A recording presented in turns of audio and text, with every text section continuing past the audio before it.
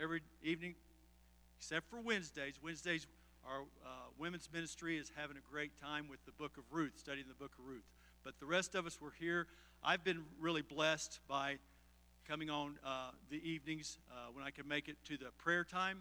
And I know that if you join us, you'll be blessed too. It's been a really blessed time. We've been in a time of fasting and prayer since the beginning of the year. And God is working mightily, and we're just praying for more. Last week, something that was said just has stuck with me all week long, okay? And as a teacher, you know, I know that when something, you repeat it over and over again, you know, and review it over and over again, it really gets down in your heart. That's a great way to teach. Just let it, meditate on it, think about it over and over again. And last Sunday, right here, Jason Sebesta, our youth pastor, said, just okay is not okay. And that's been going through my mind all week long. Jason, I believe God gave you that catchphrase and that video to stick with me, and I hope some of you others. And it's just been going over and over again. And it reminds me, you know, that we want to give God our very best, okay? And He wants to give us His best, okay? And so there's a scripture that reminds me of. It's in Colossians 3:23. Whatever you do, work at it with all your heart, as working for the Lord, not just men. So Jason said, okay, just okay is not okay. And that short lesson can really change the way we approach the Lord, that we give Him our very best. And I know that He wants to do the same in return. So let's all just try to, you know, glean from this time of fasting and prayer what the Lord is saying to us.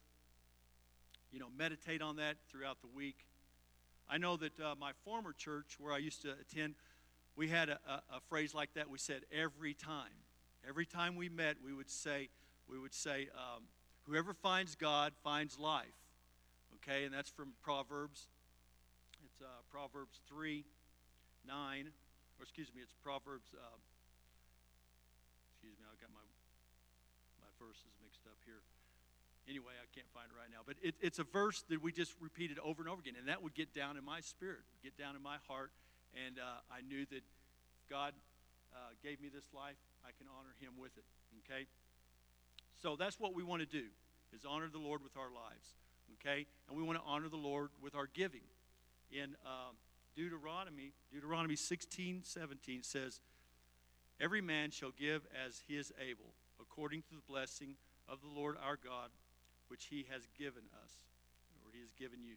And in Proverbs 3:9, that's the verse I was thinking. It says, honor God with everything you own. Give Him the first and the best. The message says, give Him the first and the best of everything. And so that's what we want to do right now, is take time to honor God with our tithes and offerings. So gentlemen, if we could come prepare for that.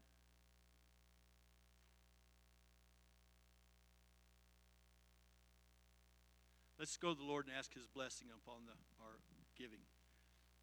Heavenly Father, we do want to honor You, Father God, with all that we do, even in our giving, Lord God. Even in the way we approach You, Lord God, with our gifts. May we be cheerful givers, Lord God. May You just bless these tithes and offerings, Lord God, and use them for Your kingdom and for Your glory. And we give You thanks for all that You do for us. In Jesus' name we pray. Amen. While they're doing that, yesterday I was watching a video. Aaron Dennis has a video that is kind of telling about God moving in the city of Santa Fe in years past. And he will be out in the lobby, and he has a table set up out here. And on the table, he's has that video. And I really encourage you to stop by the table after the service, speak with Aaron about the video. It's a real blessing. Like I said, I think I've seen 3 parts of it yesterday, and it just talks about how the power of God has moved in Santa Fe and moves in Santa Fe, and how it's touched the lives of some of the people that are on that video. You'll know, okay? I know Frank Tercero, Pastor Ron. I watched them on the video. So I invite you to see Aaron Dennis in the lobby after the service, okay? Praise God. Thank you.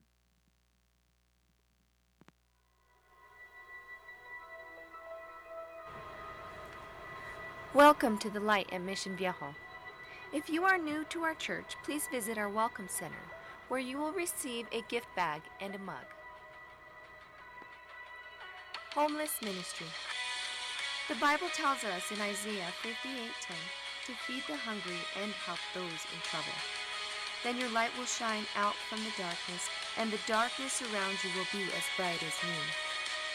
We would like to thank all that came out this last Saturday to help prepare the food and feed the homeless. Our hope is that your light would shine out from the darkness and be as bright as noon. Celebrate Recovery. We have begun another season of Celebrate Recovery. Classes are held on Saturday nights from 6 to 8:30. These classes include service with a lesson, testimony, and open shares. This is a class that celebrates Christ's healing power through 12 steps and 8 recovery principles. By working and applying these principles, we begin to grow spiritually and become free from our addictive, compulsive, and dysfunctional behaviors, creating freedom and joy in our lives. The Book of Ruth. Ladies, we have begun an amazing study on the Book of Ruth. This study will last another 6 weeks. If you have not signed up, please know that you may join at any time. This study is on Wednesdays from 6:30 to 8 p.m. Women's Brunch. Get ready, ladies. Women's Brunch will be held Saturday, January the 26th at 10 a.m. Expect, believe, and start out 2019 with a refreshed vision. We will join together for brunch and teaching in the Word of God. Please join us this Saturday, as this will be a time to glean from and strengthen one another. LifeLink. LifeLink will host their first annual gala and silent art auction. This event will take place Saturday, January the 26th, 2019, from 5 to 8:30 p.m. at the Lodge of Santa Fe. This agency serves mental health, homelessness, recovery, and resiliency clients. They will be featuring art auction donations by local artists and the LifeLink Artists Association. They will have live entertainment and speakers. This will be a chance to lend your voice in support of their agency and its members. Thank you for joining us at the Light at Mission Viejo. We hope you enjoy the service. Be my wisdom, be my words, lift me up. Spirit, grow inside me, keep me yours, help me love. The move of God in the 60s and 70s here in Santa Fe was awesome. A bunch of young people coming to the Lord from different churches, no special denomination, just from different churches, and they would get saved, and they'd go home and share the Lord with their parents. I believed everything I read. It was true. It was life to me. And we concentrated on the book of Acts. On the Gospels where the disciples, when Jesus commissioned them to go out and do the works, we just copied that. I would go down to the plaza in a large van, and I could stand out on the running board, and all I had to do was just yell, "Bible study!" And I mean, people would come running from all over the plaza, and sometimes we didn't have enough room in the van to accommodate all of the people. Everybody was loved and everyone was welcome. People were excited to hear what God was doing through what many would consider the outcast of Santa Fe. I mean, Leroy's den was so full that people would stand in the kitchen that overlooked the den just to be able to hear and see what was going on. People would be sitting on the stairway, and it just was packed with kids that were hungry. They genuinely were hungry for the Lord. He took a blood in a night. He said, "We could call it prosperity." It would have been so easy. We've had missionaries that have gone to Iraq, Albania, to Afghanistan, to Israel right now. Missionaries there all came out of that group of people that no one really wanted anything to do with. And help me love.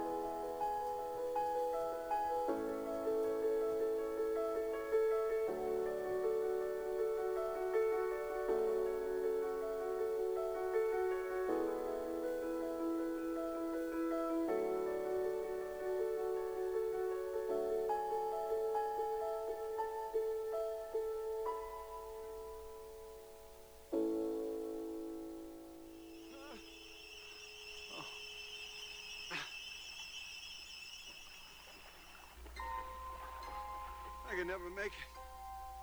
Help me, Lord. Please. I promise not to try and kill myself anymore. Save me, and I swear I'll be a better father. I'll be a better man. I'll be a better everything. All I ask is, make me a better swimmer. Oh, God. I can't do this to Julie. We can't do this to Julie.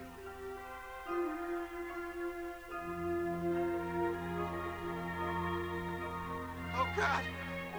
Let me live, and I promise to obey every one of the 10 Commandments. I shall not kill. I shall not commit adultery. I shall not. I'll learn the 10 Commandments, and then I'll obey every one of them. Just get me back to the beach. I'll be honest in business. I promise not to sell lakeside lots unless there's a lake around. I want to see another sunrise. I want to see another sunset. It was a mistake, God. I never really wanted to kill myself. I just wanted to get your attention. Help me make it. I'll give you 50% of everything I make. 50%, God. I want to point out that nobody gives 50%. I'm talking gross, God.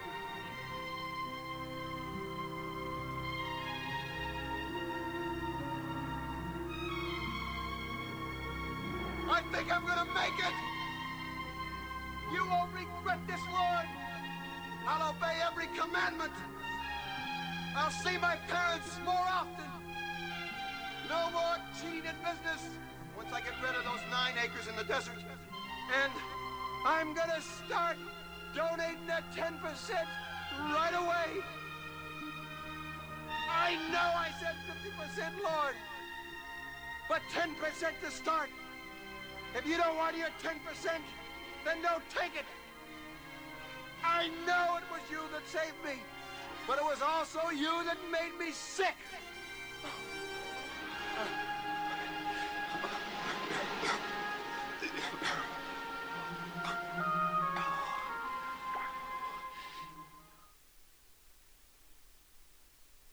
You know what?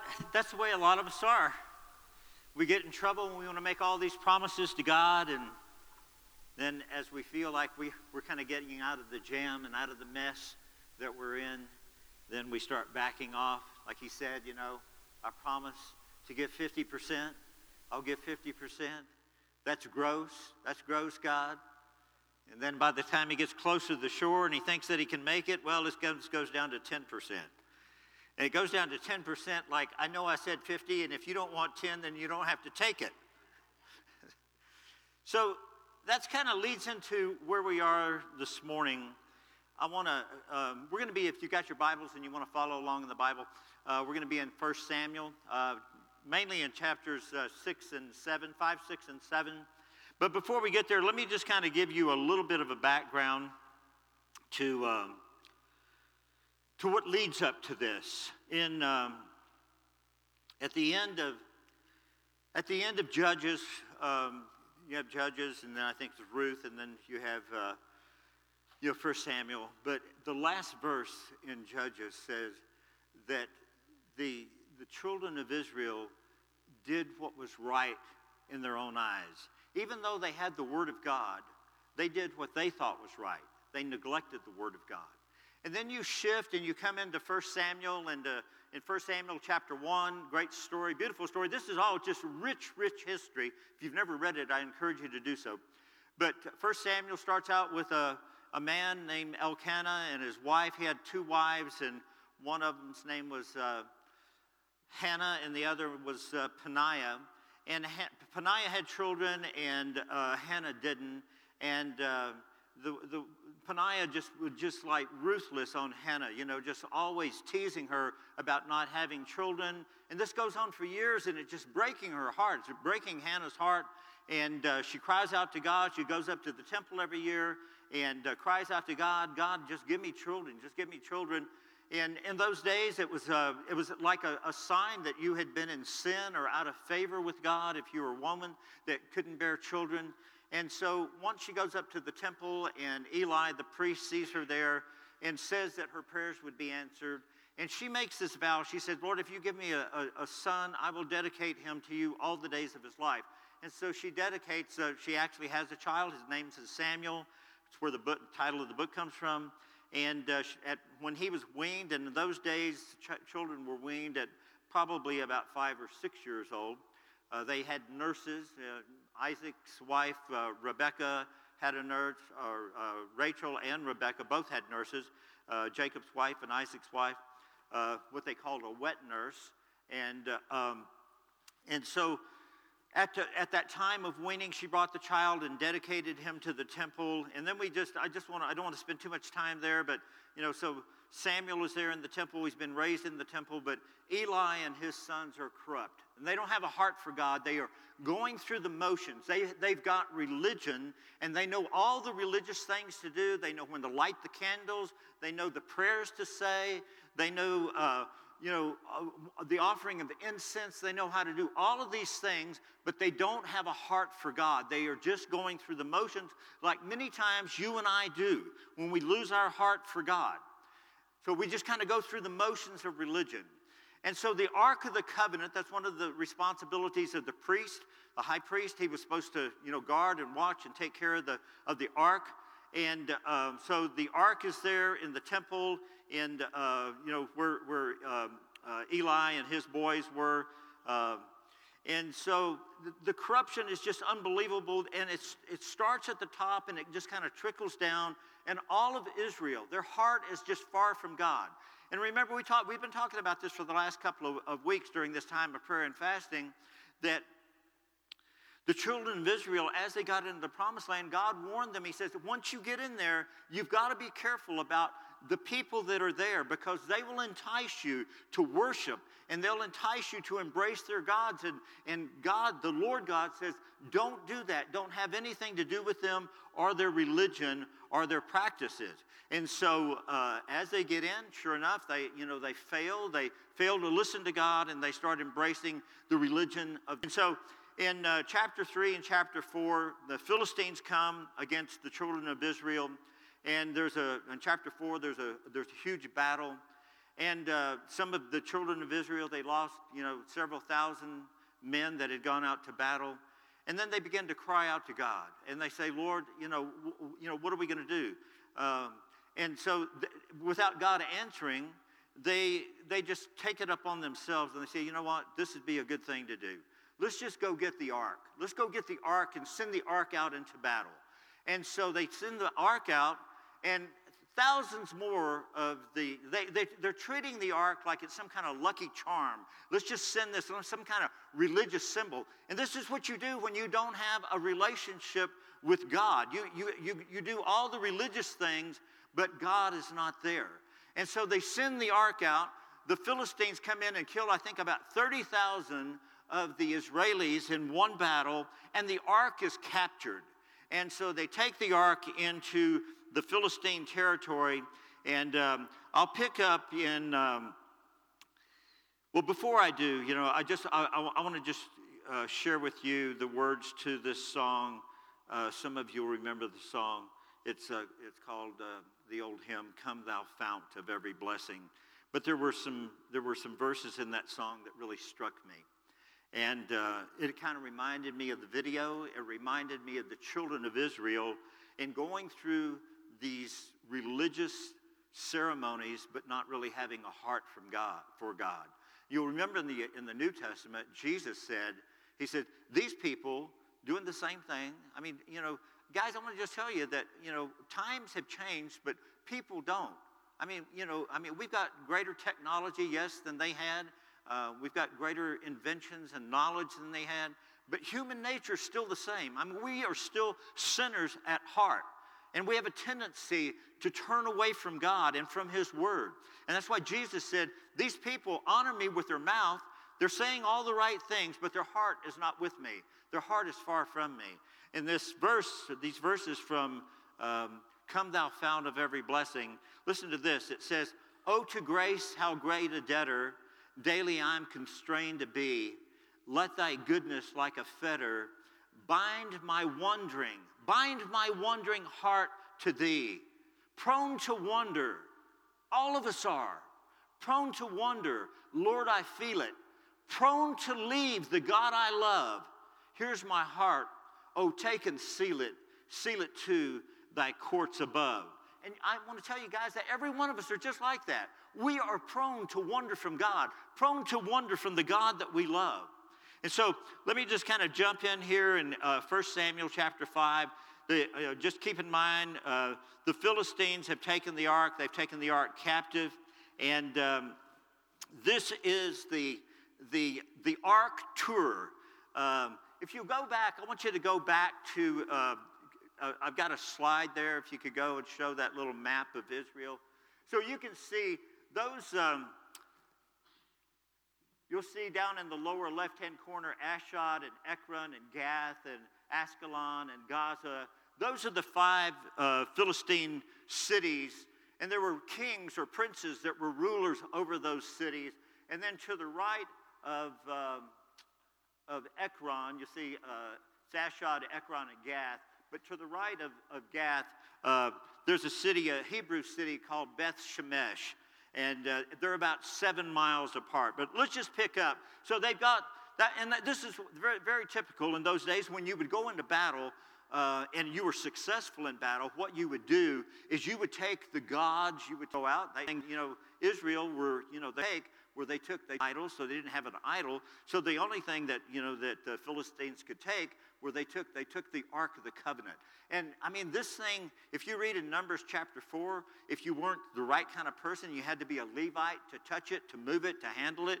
And if we see the story when David tried to move the ark, and I think it was Uzzah that the cart stumbled and the oxen stumbled. The cart kind of started moving and the ark started sliding, and Uzzah reached out to catch the ark. In 1 Samuel chapter 5, it says, after the Philistines had captured the ark of God, they took it from Ebenezer to Ashdod. You can see there on the map. You can see, go back to the map again so you can see where it was. Up in the upper left-hand corner there, I think on the shore. It says, they carried the ark to Dagon's temple. This was the temple of their god. So they're successful, these ungodly people that are successful in defeating the children of Israel. They got the ark. They bring the ark into the temple of their idol god, Dagon. And it says, when the people of Ashdod rose the next day, Dagon had fallen on his face. This huge statue. It's just like stone and huge, but it's lying on his face, kind of like bowing down to the Ark of the Covenant. It says, but they took Dagon, they put him back in his place, and the following morning they rose, and Dagon was falling on his face on the ground before the Ark of the Lord, and his head and his hands were broken off. So this time the statue falls down in front of God, but his hands were broken off and his head was broken off. And so you just have this stump of a body lying there prostrate before the Lord. And then it says, okay, that's just the beginning. And it says, the Lord's hand was heavy on the people of Ashdod and its vicinity, and he brought devastation on them and afflicted them with tumors. And when the people of Ashdod saw what was happening, they said, the ark of the God of Israel must not stay here with us, because its hand is heavy on us and on Dagon our God. I would say so. He's just smitten him and broken him into pieces. All right. And so then they called together the rulers of the Philistine. That would be those 5 rulers over those 5 cities. He says, and asked them, what shall we do with the ark of the God of Israel? And they answered, have the ark of God of Israel moved to Gath. That was another one of the Philistine cities. And so they moved the ark of God of Israel. But after they had moved it, the Lord's hand was against that city, and throwing it into a great panic. And he afflicted the people of the city, both young and old, with an outbreak of tumors. And so they sent the ark. Nice guys they are, because it's destroying us, destroying our city. Let's just send it to our brothers next door and see what God can do over there. And so you got 2 cities that are destroyed already. Death and famine and plague are breaking out in these cities. And so they sent it to Ekron. And it says, as the ark was entering Ekron, the people of Ekron cried out, they have brought the ark of God of Israel around us to kill us and our people. And the people of Ekron cried out, they have brought the ark of God of Israel around us. And so they called to kill us and our people. So they called together the rulers of the Philistines and said, send the ark of God, or the ark of God of Israel, away. Let it go back to its own place, or it will kill us and our people. For death has filled the city with panic, and God's hand was very heavy upon it. And so they devised this scheme. They're going to send it back. And I think it's really kind of interesting. I'm not reading this, but they start talking about, and keep this in mind, we're about 400 years since Moses brought the children of Israel out of Egypt. So we're 400 years later, and these Philistine rulers are talking to the people, and they're talking to one another. Don't you remember what God did to the Egyptians when the Egyptians oppressed Israel? God's hand was heavy upon the Egyptians, and he brought death and destruction upon Egypt. And the Philistines, 400 years later, think back 400 years ago. I know you can't remember that far, but think about the history that was going on in our nation, back then, 400 years ago, and they were remembering 400 years ago, God brought destruction upon Egypt because Egypt's hand was against the children of Israel. And essentially what they're saying is, you got to get the ark out of here, get it back to the people of Israel, and maybe he will lift his hand from death and destruction from us. And so they devised this plan to take the ark back, and the Philistines, they go to their diviners and to their enchanters, and the enchanters and the diviners say in 1 Samuel chapter 6, they say, you know what, if you're going to send it back, you've offended their God, and you've got to send it back with some kind of offering, some kind of sacrifice, not some kind of light sacrifice, some kind of serious sacrifice. And so they said, this is what you're going to need to do. You're going to need to send it back, and because the plague that broke out against us, and, many theologians believe it says that there were rats, the land was plagued with rats, and the people were afflicted with tumors, okay? And, if you look at some of the symptoms of bubonic plague, which, fleas from the rats could cause that, and people would there would be an outbreak of tumors upon them. So many theologians, people that study the Bible, believe that this is what was happening. These rats were plaguing the land, and the people were becoming infected, by the fleas affected by the fleas from the rats. And so they said that what you need to do, because we're being afflicted by rats and by tumors, he said, make these golden images.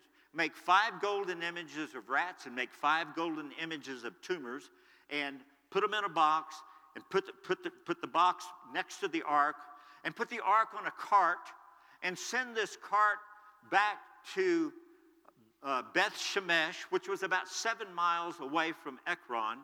He says, this is what you got to do. And he said, now this is going to be the real test. He says, what I want you to do, put it on a brand new cart, and then I want you to get 2 cows, young cows, that have babies, but separate their babies from the cows, and put these, the cows could, one of the criteria was that the cows could never have pulled a yoke or a cart before, had a yoke on them or pull a cart before. And so he says, get these 2 cows that have never pulled a cart before, never had a yoke on them before, and put a yoke on them, and put this new cart in front of them, and point them toward Israel's border, or point them toward Beth Shemesh. And the Philistine enchanters and rulers said, if they go that way and deliver the ark and the sacrifice that we're offering, the 5 rats and the 5 golden tumors, he said, then you will know that God's hand has been against us. But if these cows don't go anywhere, if they don't do anything, he said, then we know that it's just by chance that all of this affliction has come upon us. And so they build the cart, hook up the 2 cows, yoke them to the cart, put the ark on, put the golden tumors and the golden rats in the cart, and point it toward Beth Shemesh. Like I said, it was 7 miles away. Well, lo and behold, the cattle start moving, and they start lowing and moving toward Beth Shemesh. And just across, Beth Shemesh is just across the border at that time, the line that separated Israel from where the Philistines lived. And it shows up at a guy's house by the name of Joshua. Joshua, and this is kind of interesting. I want you to guys, this is really not my message. I'm just kind of setting you up for the message, okay? But this is good. This is good stuff, okay? So they go 7 miles, and then all of a sudden they get to Beth Shemesh, which is a city of Levites. And so the ark just all of a sudden just stops at a man's field, and the man's field, or the man's name was Joshua. And Joshua in Hebrew is pronounced Yeshua. And Yeshua, as you know, is the name of Jesus. And so it just so happened, just by accident, just by coincidence, not, okay, that this ark and the cart and the oxen stopped there. And so Joshua, the Levite, says the ark of God has come back to us. And it had been gone for 7 months. It had been a 7-month period since it had left Shiloh. And so Joshua goes out and he kills the cattle, and he takes the cart, the ox cart, and he uses that for the fire, puts the cattle on it as a sacrifice. You've got Yeshua, the high priest, or the priest there, offering the sacrifice that's acceptable to God. Okay, so here comes, God is coming back to Israel. Israel's been without God. God's presence has not been in Israel for a while. And so now we're going to pick up in chapter 7. And this is really where this gets good, okay? It's been good so far, but it's getting better right now, all right? Are you guys with me? You guys tracking? Are we tracking this morning? Okay, all right. All right, so in 1 Samuel chapter 7, it says, now, and keep in mind, these are religious people. They got a form of religion. They got a form of godliness, but they don't have any power. They got a form of religion. They're going through the religious motions. I mean, they might even say some prayers. They're saying some prayers to God, but over here, they're saying prayers to Ashtaroth and Baal, and we're just going to mix it up. We're going to just cover all of our bases, We're going to make sure that we satisfy one of these gods. We're not sure which one is real, but we're going to cover the Lord God. We're going to cover the gods of the land. But all of a sudden, Israel starts realizing, man, you know what? Life is bad for us. Life is not good for us right now. And we sense that God, we're not seeing the favor of God, or the power of God, or the blessings of God, or the presence of God, and we're not seeing it anymore in our life. And they're just saying, we're longing for God. I believe that many of you are in this place this morning are like that. I believe that many of us are longing for God, or for a greater move of God. We want to see God do something incredible. We want to see God do the spectacular. We want to see the glory of God come down in this place and in this city. We want to see the glory of God sweep across our nation and turn the heart of this nation back to Him again. And so that's where Israel was. That's where Israel was at this time. It says, and so then all of the people of Israel turned back. They turned back. I mean, they had been distant from God. They had been preoccupied with the gods of the world, but they turned back. In this moment, they're turning back to God. And so Samuel, who has been absent for about 20 years, just in Shiloh, he had the word of God, but they weren't interested. And so Samuel shows up and said to the Israelites, now listen what he says. If you're returning to the Lord with all of your heart, and that's the key right there, guys. Not half-heartedness, but if you're coming back to God with all of your heart, and then he says to them, then rid yourself of these foreign gods. Rid yourself of these idols and the Ashtaroth, and commit yourself to the Lord and serve Him only, and He will deliver you out of the hands of the Philistines. And so the Israelites put away their Baals and their Ashtaroths, and they served the Lord only. And then Samuel said, assemble all of Israel at Mizpah, and I will intercede with the Lord for you. And when they had assembled at Mizpah, they drew water and poured it out before the Lord. And on that day, here we are, we're talking about prayer and fasting. We're talking about prayer and fasting here in this congregation. We're starting our 3rd week. Next Sunday we'll be done. I want to just encourage you that if you have not started fasting, you can jump into the Daniel fast.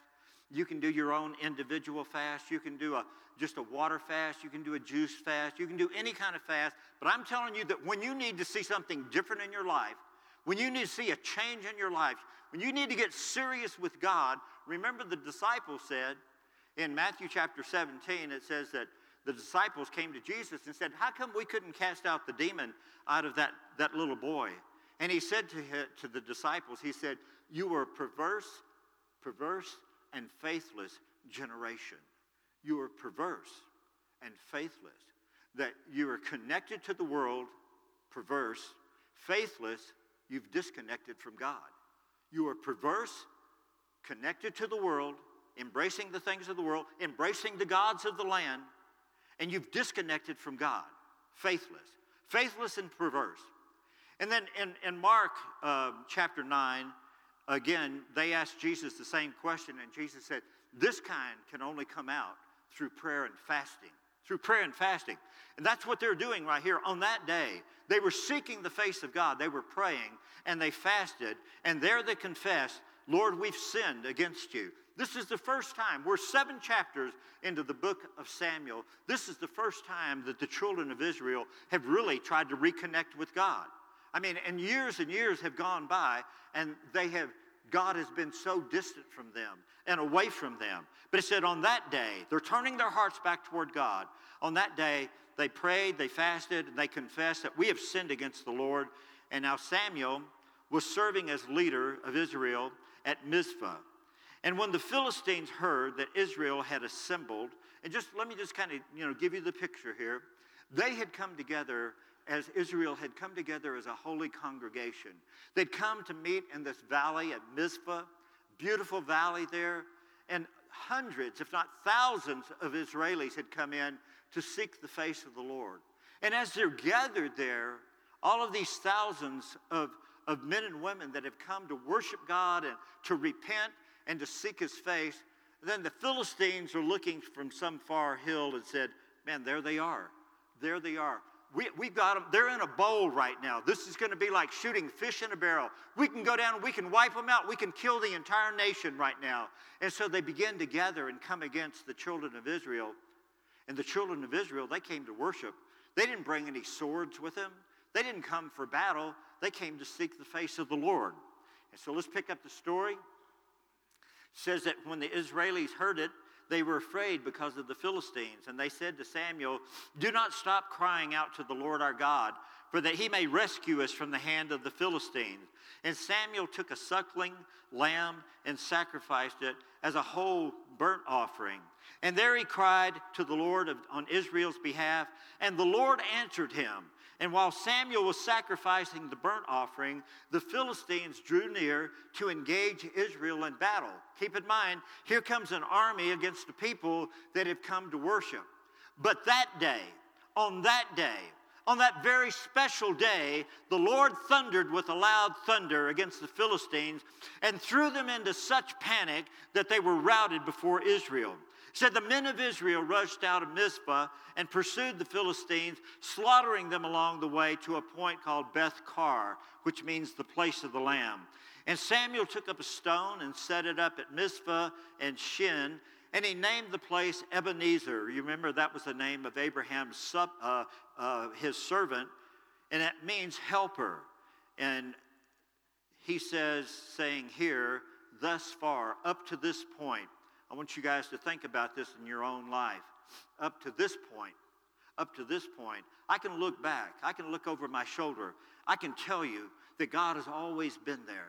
God has always been my helper. He's always been your helper. And sometimes when circumstances in our lives get hard and difficulties show up in our life and life throws you a curveball, you forget about what God did yesterday or yesteryear or 5 years ago or 10 years ago. But I want you to know that Ebenezer, God has always been your helper. He says, I will never leave you and I will never forsake you. That's what God says. It says, and so the Philistines were subdued and they stopped invading Israel's territory. Throughout Samuel's lifetime, the hand of the Lord was against the Philistines. And the town from Ekron to Gath that the Philistines had captured from Israel were restored to Israel. And Israel delivered the neighboring territories from the hand of the Philistines. And there was peace between Israel and the Amorites. All right, let me just kind of walk you through this quickly and show you some big pictures, just points that just kind of jump out. So the children of Israel are hungry for God. They're feeling empty inside. They're like, God, where are you? I'm just not seeing your power, not seeing your strength. I don't see you in my everyday life. And when they got serious about God, and they started praying, and they started fasting, and then this is what happens. It says, number one, you've got to, when you feel distant from God, I want to tell you that God never moves. When we feel distant from God, you and I have moved.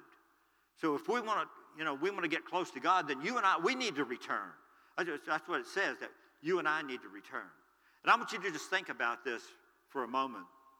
This move started with the enemy of Israel, those 5 Philistine princes, saying, we got to get the ark out of here. And just think about it. It was all, what did Israel do? They didn't go summons the ark. They didn't go up and fight to regain control or capture the ark. They didn't do anything. Sovereignly, God says, I'm going back to Israel. God says, after 7 months, I'm going to come back to Israel. The ark had been in the Philistine hands, bringing havoc and destruction on those cities. And God says, I'm going to come back. Time is now. I'm going to come back.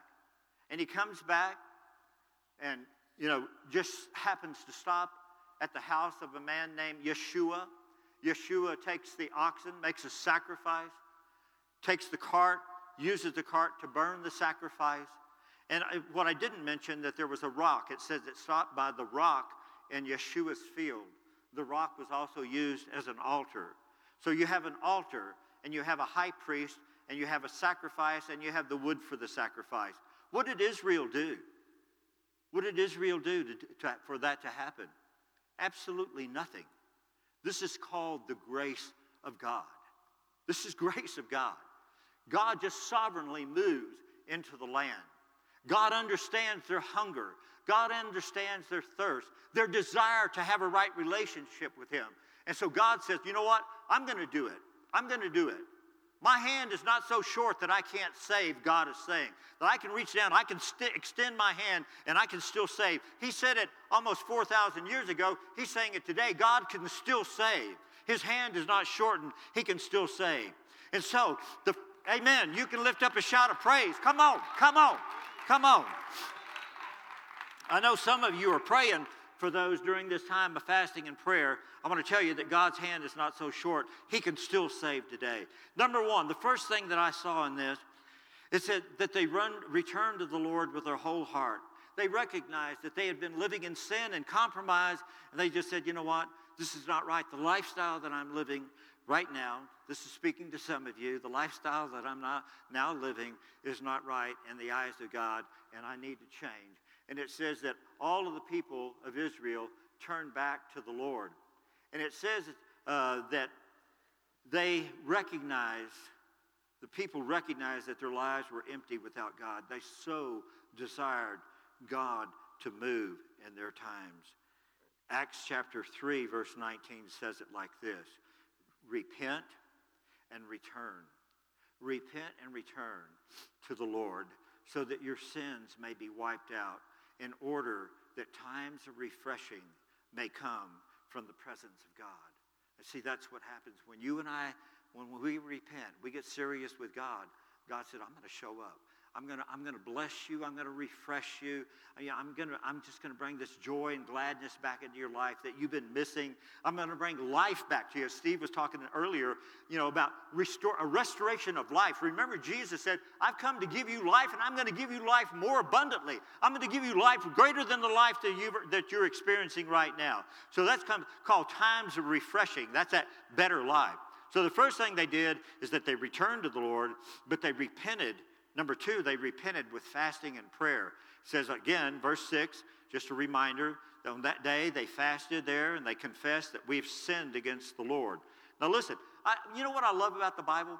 Because it's so consistent in all of the writers and, all the different chapters from Genesis to Revelation. They all agree with one another. They're all saying the same thing.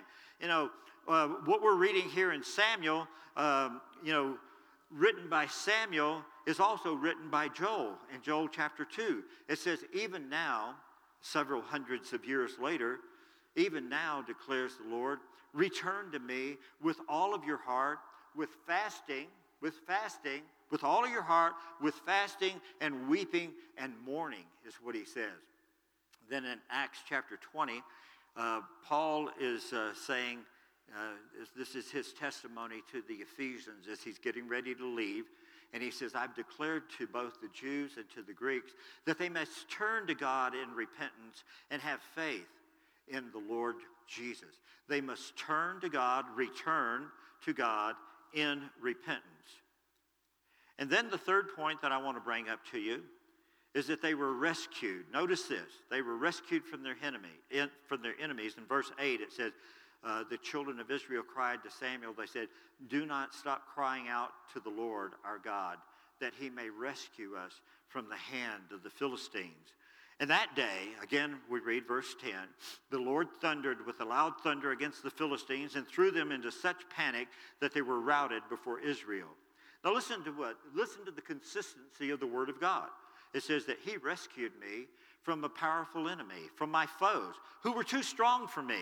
That's exactly where Israel were. They were in the bowl, and the Philistines were on the mountains coming down to attack them, an enemy that was too strong for them. You have an enemy. You understand, the Bible tells us that you and I have an enemy. Our enemy walks about like a roaring lion, seeking whom he may destroy. It says that my enemy was too powerful for me, too strong for me. They confronted me in the day of disaster, but the Lord was my support. You know, I want to just say that some of you have an enemy. Some of it can be, you know, we talk about the 7 deadly sins, although all sin is deadly. But when we talk about deadly sins, we talk about lust. And we talk about our gluttony. And we talk about our greed.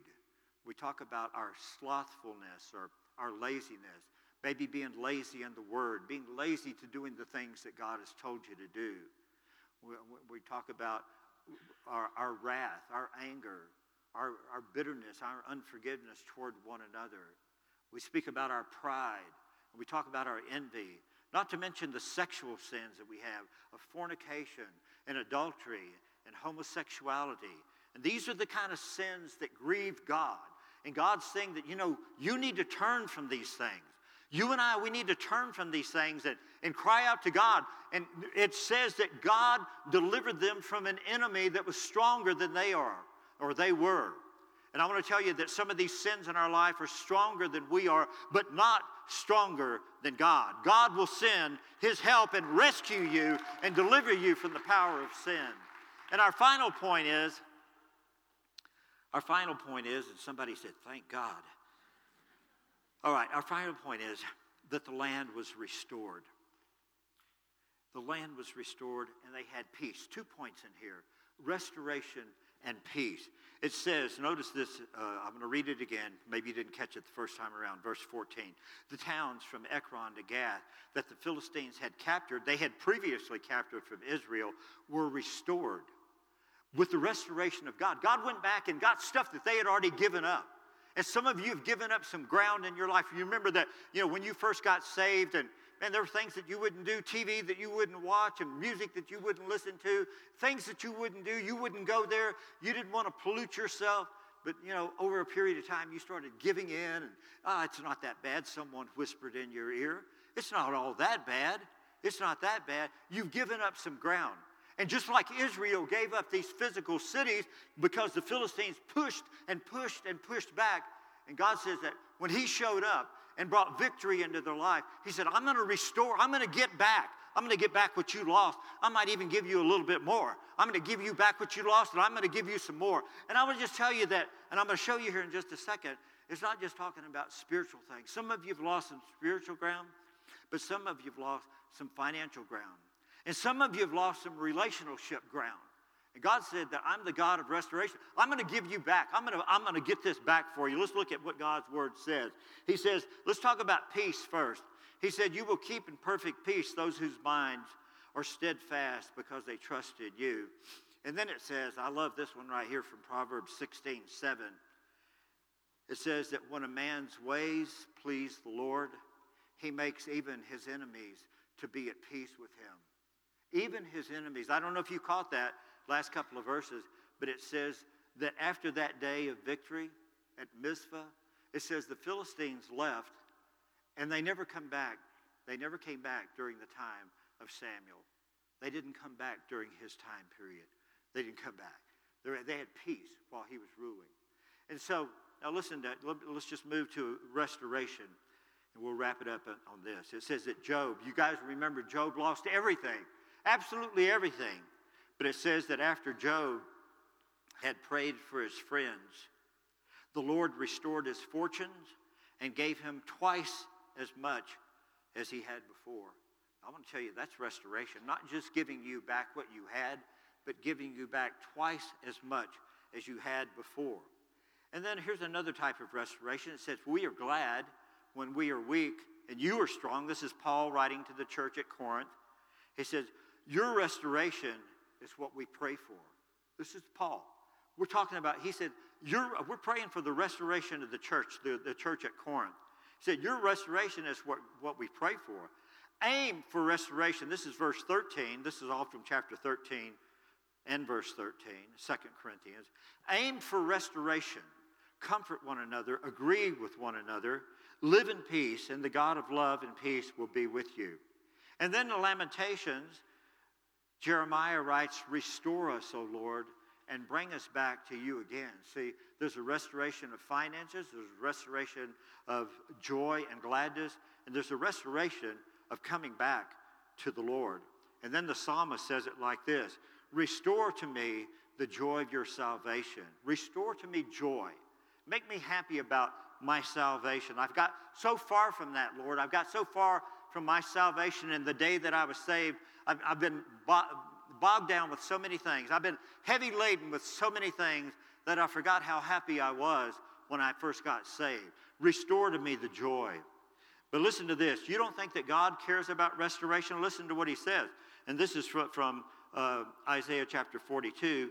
He says, but this is a people, he's talking about the children of Israel, who've been plundered and looted, and all of them are trapped in holes.